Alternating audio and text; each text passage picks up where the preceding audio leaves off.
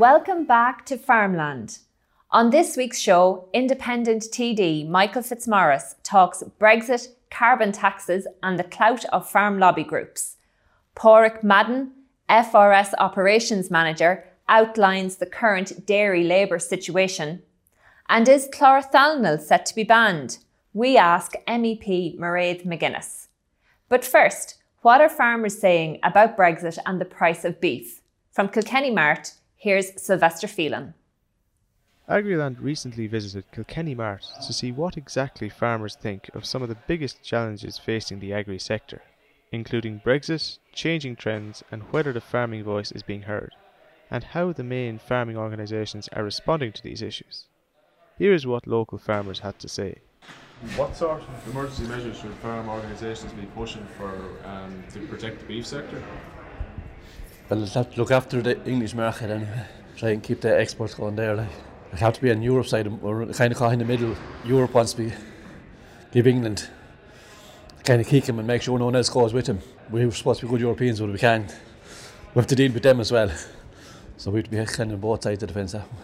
I feel that if the pressure that's coming now from English companies is continued, I think the English politicians will have no option but to have a softer Brexit.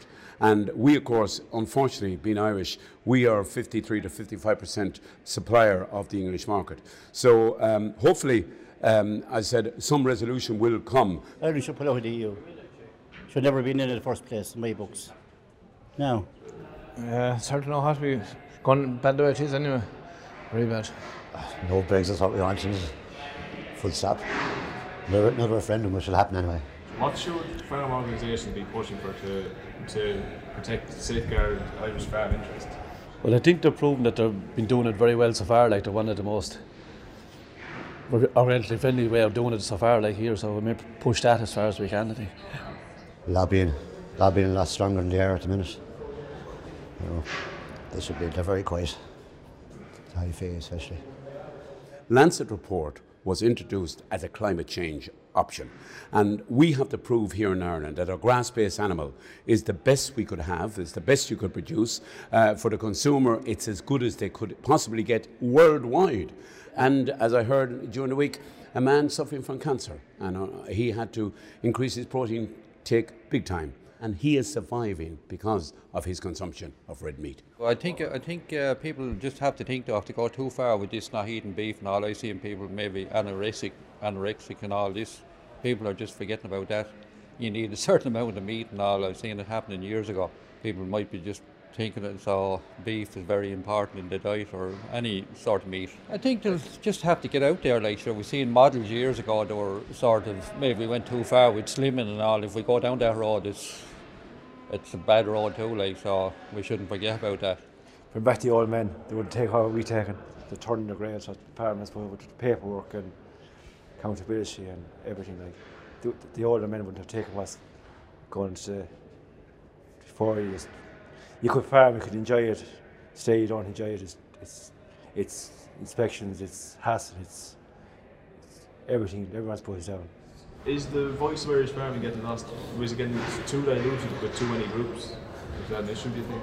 Yeah, this new beef group seem to have lost kind of faith in much of the IFA, so they thought they weren't getting represented enough. That's where that was started, I think. That and the price of it, kind of. Are there too many for your farming in general, or is it? No, it's a big industry, so it's a huge industry for the country. So yeah, they're probably just too divided. They're looking after it. Come together in one organisation that's fighting their own.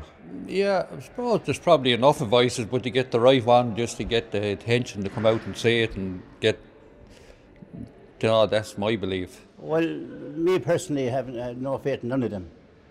None of them groups. You go in there and do your own thing. It's hard to know what's wrong to it. It's hard to know. I don't know, so there's something wrong anyway. Michael Fitzmaurice, independent TD for Roscommon Galway, is with us now. Michael, down there in Kilkenny Mart, we can see there's lots of issues that farmers are really worried about. Brexit, agricultural emissions, the Lancet report, the price of beef. Yet we have, at the moment, 8 unions representing farmers. Is there space for everyone at the table, or are there too many voices there at the moment? Well, first of all, whether there's space or not, obviously farmers have decided that there is a need for more representation. They obviously feel let down by some of the organisations. That's why other organisations or splinter groups set up. It is very hard as for farmer organisations. When you look at the likes of West of Ireland, you have smaller family farms, and in other parts of the country you have larger farms. We know that 80% of the grants goes to 20% of the farmers. A lot of farmers aggrieved. Then you have hill farmers in different parts of the country, and it's like balancing a weighing scale. It's hard to keep everyone happy, and that's why you will have more farmer organisations, because some of the farmers, when you talk to farmers, they feel they don't be represented by one or other, and you will have more groups. Too many groups isn't the greatest thing in the world, but that's democracy. That's the way it is, and they're entitled to their representation. Michael, we're just a couple of weeks out now from Brexit. Do you think there's a lot of scaremongering going out at the moment, or do you think farmers should be very worried? Well, first of all, I do think there's a lot of scaremongering out there, and to be honest about it, some of the media outlets haven't helped in this situation. We've seen big headlines about the price of beef, and we've seen about massive imports of Brazilian beef. As I've said before, the reality is that Red Tractor has been the most successful beef product in England. The British housewife has bought into it. It's the dearest meat you can buy. If you kill an animal here or kill an animal in England, there's probably between 150 and 200 euros in the difference. And in fairness to Michael Gove in England, he has stated very clearly that Ireland would be tariff-free. That's the first thing, which is very important, because there was a lot of worry about that. And second of all, he said very clearly that the standards will not be dropping. The reality is, in all parts of Europe, you can buy Brazilian beef this minute, but people decide, and people are more educated, and the internet and all these outlets educate people, as well as what you eat. And there's no doubt about it that European regulations are strict, our quality of beef is good, and Irish beef is probably the best of the lot, because, look at, mostly we are grass-fed. And I think that, this scaremongering isn't helpful. In the line of Brexit, there's nothing we can do. We can't go back to England and vote in the British Parliament. So we have to wait and see. But in my opinion, we need to have a steady ship at the moment. Don't be, for politicians not to be saying an awful lot or criticising X, Y, and Z. We need the Brits. Whether we like that or not, we might be fighting with them 800 years. We need them to send our beef across, as well as other countries. So let's not kick someone that you need. Michael, there is a report doing the rounds at the moment. It's from the Joint Committee on Climate Action, and they've put forward 7 recommendations for the National Climate Action Plan. One of those recommendations is the proposed re-wetting of 270,000 hectares of peatlands. Do you think that's a good idea to create carbon sinks? Well, first of all, if the state want to do something with their own lands, we know that there's 80,000 hectares in Bordenamona that they're talking about not using in 2025 or 2027, where there were a million peat for electricity. If they want to do that with their own land, that's fine. But I think that people are living in a little cuckoo cloud within that committee, for the simple reason you have turbary rights, you have fee simple, you have private ownership. And I think the state has learned a fair bit from the first battle they got into 10 or 12 years ago with us in the turf cutting, I don't think that it would be unwise of them to come hunting again after ordinary people around rural parts of Ireland. There are some parts of the country in some of those SACs that the state own bog, and with cooperation and with agreement of individuals where they have done re-wetting, and no one has a problem with that. But let them not think, the figures that's being kicked out there is basically living in a fantasy world. Do they realise the cost, first of all? Because I know what it costs to re-wet, because I know what the contractors have to get to do that work. That's a budget. We haven't even a budget to basically take people off the streets that are homeless. We haven't a budget to take 500,000 people that are trying to get an appointment in hospitals. And we seem to draft all these reports.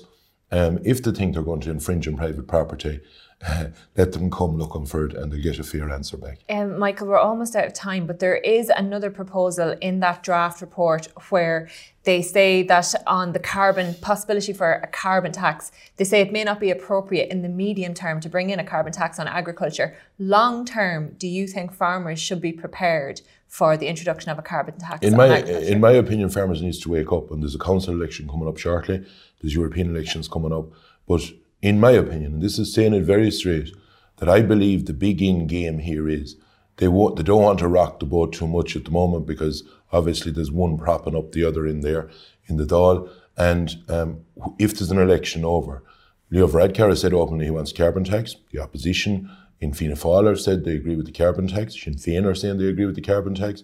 In my opinion, they want to bring in, and look at this has been talked about in places, they want to bring in a carbon tax on farmers and on farm produce, on farm produce, what they produce. And what they're trying to do is wait until they get elections over and let people not be caught and let them not come back saying, oh, I didn't think to do that. This is the reality that's coming down the road if people don't on the bylaw vote. Thanks, Michael. We'll leave it there. Now, it's calving season, but how are dairy farmers coping on the ground? Sylvester Phelan has this report. Jim Mulhall is a dairy farmer running a 200-cow herd just outside Kilkenny town. Agriland asks him what his typical calving routine is and what actions and facilities are key to have in place during calving season. In the run up to calving, we just make sure we would keep most of the cows on cubicles during the dry period, and every day we just walk through the cubicle sheds and just keep an eye on what cows are coming here calving. We'd have an app on the phone there, and we'd have the dates. And we use our eye as well. If sometimes a cow will calf sooner possibly than the date might suggest. And we would just keep an eye on them every day and make sure if they're starting to spring up or starting to soften, as we say. And we would put them down then we try and have them on a straw pen for maybe 2 or 3 days before calving. The most important thing is to make sure nothing calves in the cubicle area. So we just, as I said, every day we walk through to make sure everything is right, and we have them down on a straw pen for calving.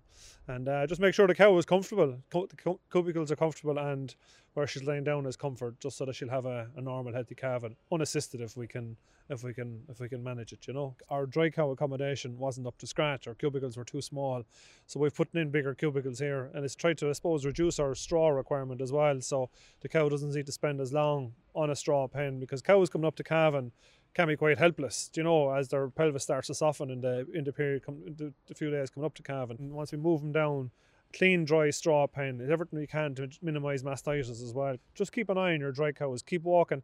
Check their udders. You know, just make sure that there's no inflammation in the udders. It's not just good enough to run up and down the pen and say they're all grand. Like cows coming up to calving, if they're starting to leak milk or under pressure, there's a huge mastitis risk there. So you can't overstress the hygiene factor. Keep the cubicles scraped. Keep the lime on them, and just look at your stock and your heifers in particular coming up to calving. Just watch them that they're healthy. If a cow or a heifer is dull or off form, you know, go in and check her out. Take her temperature, check her quarters, make sure she's okay. We asked Jim if he has any key pointers for farmers and new entrants. I suppose when we get into peak calving, you just need to be disciplined, I suppose, to make sure that you focus on getting the cows calved, getting the calves fed as quick as you can, and just kind of have good structures in place and just good protocols maybe that get the cow calved, get the beestons in, have a good supply of beestons there. We had issues here a few years ago with a lot of pneumonia issues, and we actually traced it back. Our vet came out and did a whole appraisal, and he just traced it back to not enough beestons. We have a bottle there and it holds 2.5 litres, and that was, we're feeding the calf the full of that. But because we have a Holstein type of cow, I suppose, they tell me that you need to be putting at least 3 litres of that beestons into a cow. The milkier a cow is, the beestons quality is not as good. And I do think it's important, there is the saying, there's 3-2-1 or 1-2-3, whichever it is, like get 3 litres in the first 2 hours and make sure it's the first milk. Or make sure calf feeding is as easy and as practical and as fast as you can, because that's where a lot of time is lost, feeding calves and stuff. So I think that's very important, you know, get your calving facilities, have a plan, you know, that where are you going to shove those calves when those calves are born? Where are you going to put those calves? Jim also touched on the issue of fatigue during calving. The first couple of weeks you're grand, and I think even we're calving a few heifers there at the moment, and you're always more cautious with heifers because you you have to be, most times a cow will calf on her own, but a heifer, you need to be thereabouts, and you're checking the cameras, and you're broken sleep. So I think the important thing is, if you get an opportunity to eat well, and if you get an opportunity to get some sleep, take it. Even if you're finished in the evening time, and when you're finished the jobs, whatever time it may be, take a walk to the shed. If there's nothing going to calf for 3 or 4 hours in your view, go in and get a bit of sleep. That's what we do here. Just go to bed for a couple of hours. Don't even sleep in the chair. Just get a bit of sleep. Pádraig Madden from FRS joins us now. Pádraig, Jim really highlights there the huge pressure that dairy farms are under at the moment to ensure that calving runs smoothly, which obviously takes up a lot of time and energy and organisation. Can you just give us an idea nationally what the labour situation is like on dairy farms at the moment? Well, I suppose over the last number of years and this spring as well, labour has been the hot topic on dairy farms, and we have, I suppose, have seen fierce pressures there in the last number of springs. But there is pressure there this year, the same. But I think Mother Nature is after helping us greatly this year. We're after having a shorter winter, and the spring seems to have become favourable. We wouldn't say that last Sunday and a few days after, but I think that has helped. Yes, there are pressures there. Our offices are very busy at the moment trying to place people on farms. We have serviced a lot of people. There are other people that need to be serviced, but we're leaving no stone unturned to try and do that. So where is FRS seeing the most demand at the moment? Where are the pinch points?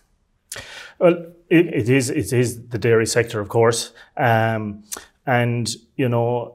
it's about having a skilled operator, and it's about having someone that's able to row in and do those jobs and work shoulder to shoulder with the farmer. The farmer is looking for someone to come in there that can support, be it calf rearing, at milking, at feeding. But look, we have come to the conclusion maybe at this stage where we try and break down those tasks for farmers, and we possibly could supply someone to do those individual jobs rather than maybe trying to find someone that can do all those jobs, because labour has been very scarce, as we well know, over the last number of years, and to try and find people with all those skills has got harder. So we've had to try and think outside the box a little bit to see what we could do to help farms. And Pádraig, what kind of an impact does that have on the farm, on the farmer themselves, when there is that scarcity of labour? What kind of pressure are they put under? Oh, look, it's multifaceted, really. The springtime of the year is so important to the dairy farm or the suckler farmer. Once cows are calving, the work, is long, it's hard. There's very little sleep to be got. It's a farmer's livelihood at the end of the day. It's so important to them, and we're trying to be there to support them as much as we possibly can. But as was seen there in the video, the farmer highlighted there, getting your yard organised is so important. But farmers need their sleep, and there's a health and safety issue there as well. If farmers don't have that support on the ground, it comes back on them all the time. And if they don't have that support and they don't get their sleep, it can break down on them. You'll have losses on the farm is one thing, but more importantly is their own health could suffer from it. And this is what leads to accidents, and health and safety is a very, very important issue. And so how does the current situation compare to more recent years? Are you seeing improvements, or is it actually getting worse? No, I think we are seeing improvements. There's no doubt about it. Like Farm Lease Services have never had as many operators on the ground as we do at the moment. We have over 1,500 operators working on the ground, and we're all the time seeking different avenues to try and find people. As I said earlier, Mother Nature has played its part this year. When you look at, in comparison to last winter, we had a very hard winter. It was very long, it was cold, it was wet, it started earlier. And then we were hit with the big snowstorm that came in late February, early March. This year we've had a very much a dry winter. We've had great grass growth over the winter. Yes, the last few days have been a bit harder, but that would have helped greatly. No matter what occupation you're in, when you get up in the morning and you go out, whether it is getting into your car to go to work or whether it is going out to farm, if the weather is fine, it makes that job so much easier. And that has been the case for the last number of weeks since the calving season has started on the 1st of February. Pádraig, the Department of Business, Enterprise and Innovation last year launched the pilot working scheme for non-EEA workers to bring them into the agri sector. There were 50 positions allotted to the dairy sector, yet there was very slow uptake on those. They weren't fully taken up. Why was that? Look, I suppose there's a number of issues in it. It's costly. number one. It costs €1,000 for one of those permits. To source someone from outside of the EU is quite a task in itself. It takes quite a length of time to try and source those people, to vet those people, whether it is Skype calls, reference checks, police clearance certificates. This all takes time. Then, there's a few little stumbling blocks as well. There's a 50-50 rule there on farm as well, where you can't have any more than 50% of your staff as non-EEA. So little things like that can stifle a farmer away from doing it themselves. We're working on it at the moment. We have a number of applicants going through the process. It takes a bit of time, anything from 6 to 12 weeks to process the applications. We're in the middle of that at the moment, and I've been looking after that for the last 3, 4, 5 months, and it's a big job of work. By the time you get that application processed, get the paperwork filled in, and all the necessary attachments that goes with that. Pádraig, Teagasc are looking to bring in 6,000 workers to the dairy sector over the next decade. How big of an issue is the seasonality of the sector, and what about rates of pay? Is that a problem that you're coming across? Yes, seasonality is a big issue, naturally enough. From our point of view, we're looking to source good people, but we're looking to retain people as well. The springtime of the year, from the last week in January, first week in February, right through until the end of April is a huge busy time on farms. And the work can tend to taper off slightly after that.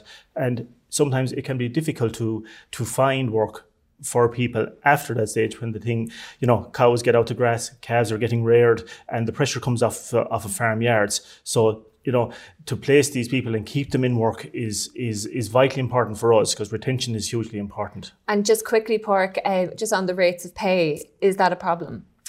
It is something we have to address. We know the economy is going so well at the moment. There is competition out there from other sectors. We have seen that. People have, from the last time we had a boom, a lot of people turned away from the agri sector and went towards, construction and other type industries. But we have to look at it from our side. We have to address the rate situation. We have to put good conditions on farm for people to come, be attractive places to work, and for people to stay. Pádraig, we have to leave it there. Thank you very much. Thanks.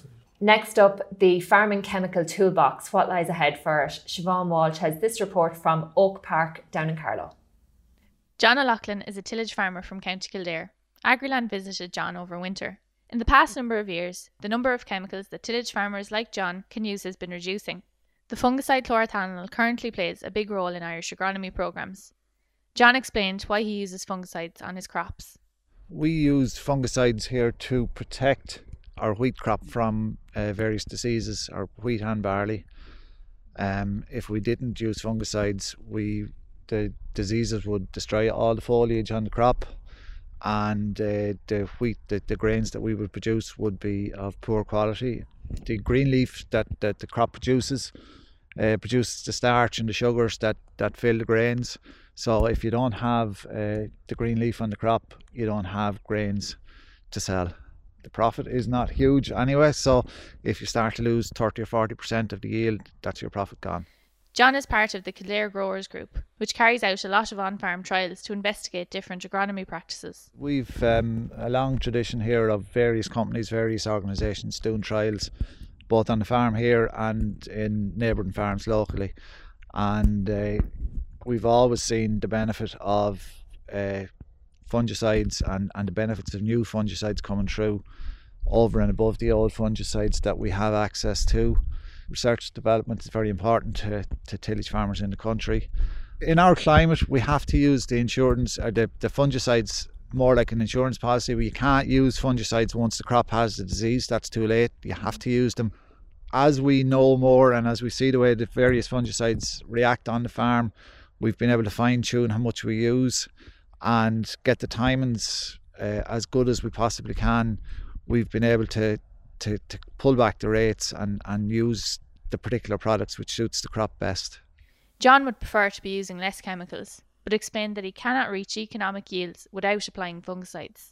Chemicals cost money, they cost a lot of money, and obviously the less I use, the more I save, and obviously a saving is a profit to me, so there is no great joy in spending a lot of money on a crop that the price is not very high of. So obviously we have to watch every penny that we spend on the crop. So we don't like to use fungicides unnecessarily.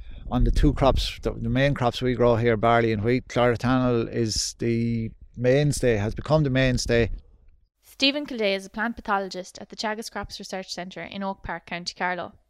As many chemicals have been and are under review at EU level, we asked Stephen how the loss of these products is affecting Irish cereal production and yields. Farmers require fungicides. It's one of the tools that they really require to control these diseases. The other tools, of course, are going to be agronomy. Unfortunately, the agronomy can only get us so far. And the conditions that we face in Ireland, those mild conditions, will promote the development of diseases. So fungicides, we have a range of fungicides, whether STHIs, azoles, and you mentioned Bravo or chlorothalonil. This is a multi-site fungicide. It's been around quite a long time at this stage. It is one of the ones that's up for review in the near process. Why is it important to the Irish farmer? It's important from two real aspects. The first aspect, of course, is going to be control. And it's a very specific sort of mode of action, or not mode of action, but fungicide. And it's very effective at controlling diseases such as septoria on wheat and ramularia on spring and winter barley. From its second aspect in terms of importance, it's very important from an anti-resistance measurement. So it is included with those higher risk resistance fungicides such as your STHIs, such as your azoles. We call it a multi-site because it's more than likely targeting a number of different targets within the pathogen, which means that it's at a lower risk of resistance development. Stephen recently completed a report on the potential impacts that the loss of chlorothalonil may have on the productivity of wheat and barley grown in Ireland. Immediately we look at it, and we can look at it, those two components. The first component, the anti-resistance, we lose that as a tool. So we would suspect that the other modes of action will be more at risk of resistance development and spread. And then from the second aspect, we can see that because we already have some instances of resistance in septoria and ramularia, if we lose that control aspect, we anticipate that there will be an impact on disease control in the field and then subsequently on yield. So to try and get a gauge or an idea of what that yield loss might be, we've looked at trials from 2016 and 2017. We took those 2 years because we think they are our key years in identifying where the problems would be. They're the years where we start to see resistance or reductions in sensitivity to the STHIs and the azoles. We compared trials where we had the fungicides, your STHIs, your azoles by themselves, but also then with chlorothalonil added into the mix. We looked at the disease and we looked at the yield. Now, if we take just the yield per se itself, what we can do is we can regard the yield that's achieved with the fungicides and chlorothalonil as potential yield. And when we drop out that chlorothalonil, we can see what that yield impact would be. In terms of winter wheat, we had quite a number of trials where we could make those comparisons. And we saw some that actually had a very, very negative or a very, very minor loss, up to some that actually would have had up to 17% potential yield loss.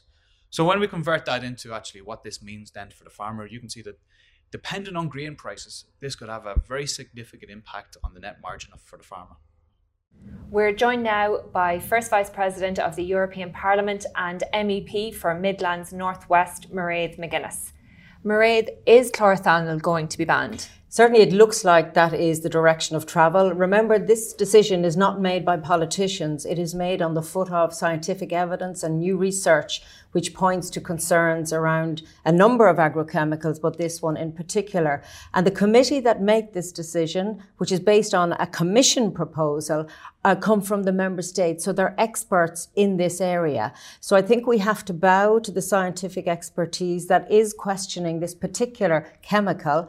I know that cereal farmers will find it very difficult to cope if this is taken off the marketplace, but there were concerns around aquatic life and indeed human health concerns. So the decision will be taken shortly. It will have implications if the product is banned, but you probably are aware that on a number of agrochemicals, there is a tightening up of relicensing or indeed authorization procedures. Oh, when will it be banned, Mairead? Well, we don't know the exact date, but I know that by this month we will know the fate of that particular chemical. I think it speaks to a wider issue because we had the glyphosate debate, as you know, very political debate in the Parliament, and the licence for glyphosate has been renewed by 5 years rather than 15 years because of that political pressure. Increasingly, when it comes to agrochemicals, agrochemicals, we talk about sustainable use. And in some cases, based on new evidence, there is a decision to withdraw chemicals from the marketplace. And I think that's prudent if there is evidence to suggest that there are problems. I think where it gets tricky is for farmers in Ireland, for example, who need a range, as they say, tools to work with so that they can have decent yields when prices are particularly low. And I think it calls for organisations like Teagasc, public sector research and innovation to come forward with new ways of tackling these diseases. The chemical companies are doing that, and there certainly is, if you like, a much more strict evaluation of chemicals today. And perhaps that's no bad thing, because as we test our water, we do that more diligently. We are finding agrochemicals entering the water. That's costly to extract them, and we don't want them in our water supplies. So I think it's a combination of understanding the needs of agriculture, but also understanding the wider environmental concerns. As you mentioned there, Mairead, there's huge dependence on chlorothalonil, particularly in Ireland. Will there be a use-up period if it is banned? Usually there is, if it comes to a ban, that there is a time because there's stocks in store. But that is only a lifeline for a certain period of time. We grow grain ourselves, so I'm aware of this dilemma for grain farmers. But there have been other products in the past that were used and then were taken off the marketplace. This is perhaps another step along this path. And I think what we need to look at is, I was interested in the Teagasc researcher very clearly identifying the yield losses and the difficulties for farmers, but that needs to be balanced with the scientific evaluation of the cost to the environment, or indeed farmers' health from not that particular product, but indeed other products. And when I talk to grain farmers, we have made huge strides in terms of training for operators, wearing the proper equipment. I recall when my father would use agrochemicals and he would not wear a mask or would not protect himself. So I think that farmers, particularly contractors and tillage farmers, are very aware that the products they're dealing with, need to be treated with the respect, because they can have negative impacts. And that's why the training and the regulation, and now the more rigorous assessment of agrochemicals, is just part of that process. Mairead, is there a health risk? You're out there at the forefront on this, looking at the studies, looking at the research, the evidence. Is there a health risk, and where does it lie? Well, what the Commission have said is there is a risk. That's why they don't want this to be relicensed. It's around human health issues and aquatic life in particular. So if this chemical gets into the water, it has very bad impacts on life in the water, fish life, etc. And if you look at, I'm sure many of your viewers will be able to Google this, but you find in Ireland where they are detecting traces of chemicals in the water systems. Farmers don't want that. And therefore we are adhering to wider buffer strips and everything to do with safe and sustainable use. So we have to reduce the level of risk of it entering the waterway. And of course, for those who operate, these chemicals need to be handled with great care. But on that score, I think Ireland perhaps is leading the way on that, because when I talk to colleagues from other member states, they don't seem to have the same rigour around the gear that tillage farmers would wear. But I think it's very prudent for people to protect themselves. But Mairead, you're saying about Ireland leading the way on it and highlighting the dependency of the Irish tillage sector in particular on chlorothalonil. Is it possible that Ireland could put forward a case for some kind of special dispensation? Ireland, the UK, Belgium, very dependent on this fungicide. I know what's interesting, if you look at some of the reports and research, there's a suggestion that chemicals react differently in different soils, and that perhaps an overarching decision on a chemical may not be appropriate. But that would be down to the scientists in Ireland and the experts to come up with an evaluation that says this product can be used safely in Ireland.